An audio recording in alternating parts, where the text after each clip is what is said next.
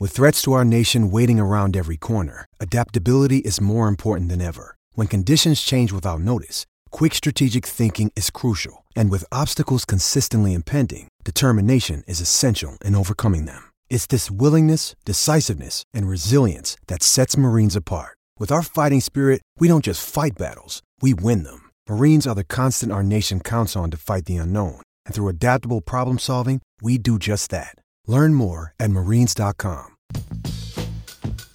Welcome back to the show. We had a nice conversation with Henry Wiles. I'll say. And I do want to, I guess we got an open segment. Let's save it because we got Cole Seely on the phone. But I wanted to talk about the mutter at the Tomahawk at the GNCC. We covered the Colorado round a little bit, but I do want to talk off-road. But let's get to our guest. And you said it's Cole. Is he actually on the phone? The one and only. He began his 450 rookie season in 2015, riding for Factory Honda, and he joins us now. Cole Seely, how are you, bud? Hey, what's going on, guys? Welcome to the show, man. It's been a little while. Yeah, thank you. Thanks for having me back on. You're so a buddy of mine, Cole, he's an Iowa guy. He grew up racing at my racetrack, and he did a video recently with Justin Brayton and me and a bunch of local guys at our track, and he texted me and said, "Hey, I'm doing this video with Seely," and I'm like, "Oh, that's really neat." So we have a mutual. I don't know if he's your friend now, but Cole Needham is a Iowa kid that's in Hollywood now, and you were the star of the video. It's pretty cool. How was that? What was that like?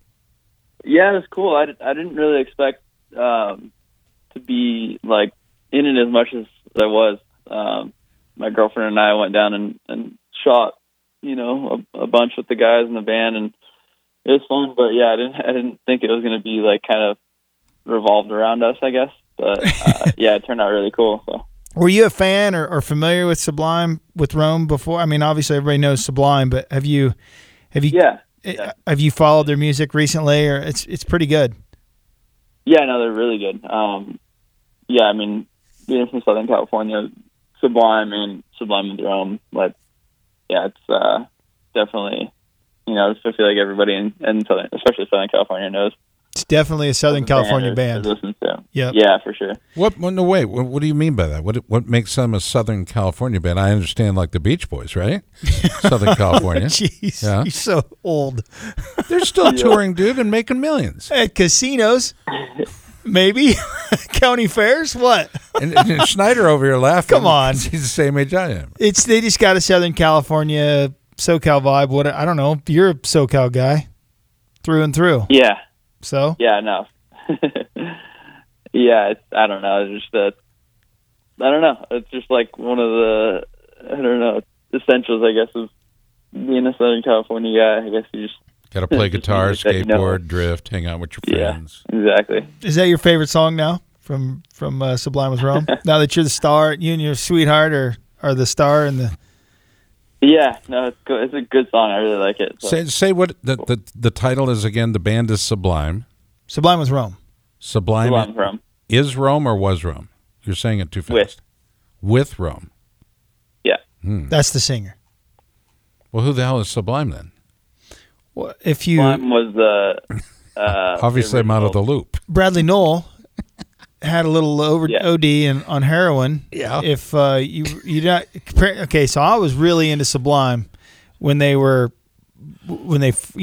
back in the day. I'm pretty old though. You were really young, weren't you, Cole, when all that happened? Yeah, it was like 94 or something like that. Yeah, I was like in senior in high school. So I was junior. I was born in 90, so exactly. Yeah. So then have they been with? I don't know if you know this. Sublime with Rome, have they had other singers before him? No, they reformed. I think it was like 10 years ago. They reformed with all the Eric Wilson, the bass player, and then I forget the name of the drummer. But they reformed with those two and Rome, and then I don't know what happened to the original drummer. If it was, I don't know, that they split ways, and then now they're on to a different drummer. But yeah, Eric Wilson's still there. He's he's like the OG bass player for the band, and then now Rome's the singer, and I don't know how long the new drummer's been there, but he's a super cool dude and really talented. I hear that Eric Wilson's a bit of a character to be around. Is he? He's like super quiet, like really, really humble guy, but just like dresses super wild and like just has a ton of toys and stuff. He's a super nice guy though. It was really cool hanging out. We actually shot it at his house. Oh wow. Yeah. That's cool. Yeah. See how the other half lives. And by the way, if you told me it was Rome Ramirez, I would have known that. Okay? So thanks for helping the old dude out. Anyway, our guest, Cole Seely, I know you've got motorcycling questions. Tony, you would like to get into it with Cole Seely, so let's turn the page. Okay. Let's talk about the season, Cole. Okay. How's it going? It's been okay. It's been different for me. Like just coming back from last year, being off the bike for so long and losing a ton of speed and fitness and all that stuff. Just not being able to ride, it really affected me more than I had thought it was going to. So just like slowly trying to get back into the the groove of things and work on every aspect really, like getting comfortable with going that fast again, and then just trying to race my way back into shape pretty much.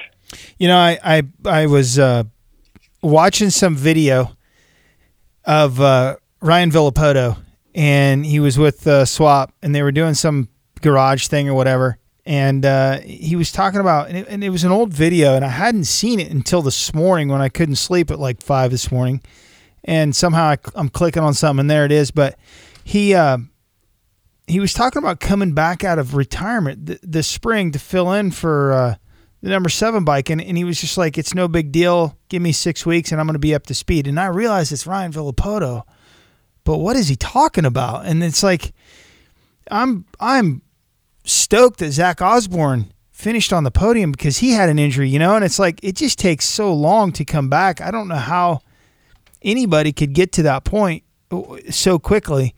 And so, I mean, I totally understand that it takes a long time, but we really don't have any idea as fans. We all, I think even that us. video you were watching was a April Fool's joke. It was an April Fool's joke? Yeah. Okay. Yeah, well, I hadn't seen it, and I was like, he's completely joking. I got to believe there's no chance that he's going to do that.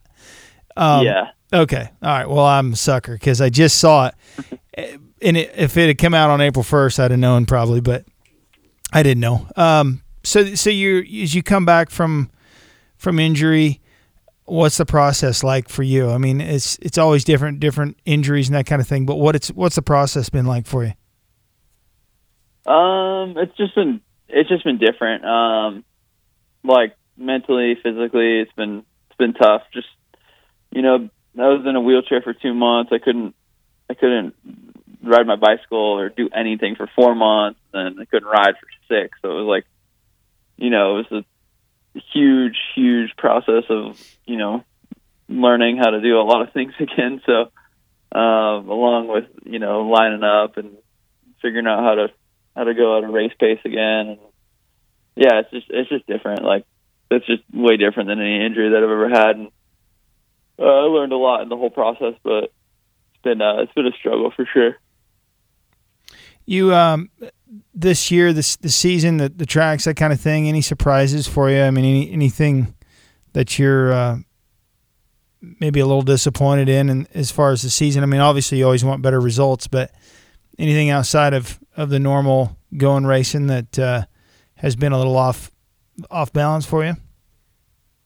No, I mean, just like I said, just coming into the season from a different point of view. I think that's pretty much the only difference this year. It's just been usually I kind of come in and I like have, I got a few notes to go over and I'm pretty much ready to line up and do some damage, and be a podium guy every weekend and make my team and my sponsors happy and all that stuff. But this year I just came in and it was like I didn't know what to expect. So that it was all on me, but I wouldn't blame it on bike or the track or anything like that. It was just, like I said, it's just a different point of view to come into the season at.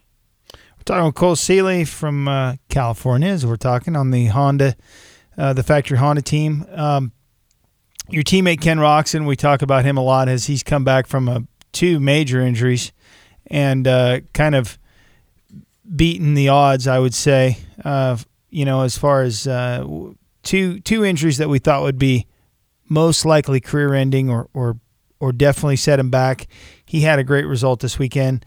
Being his teammate, what's that like? There's a lot of tension swirling around him and that kind of thing.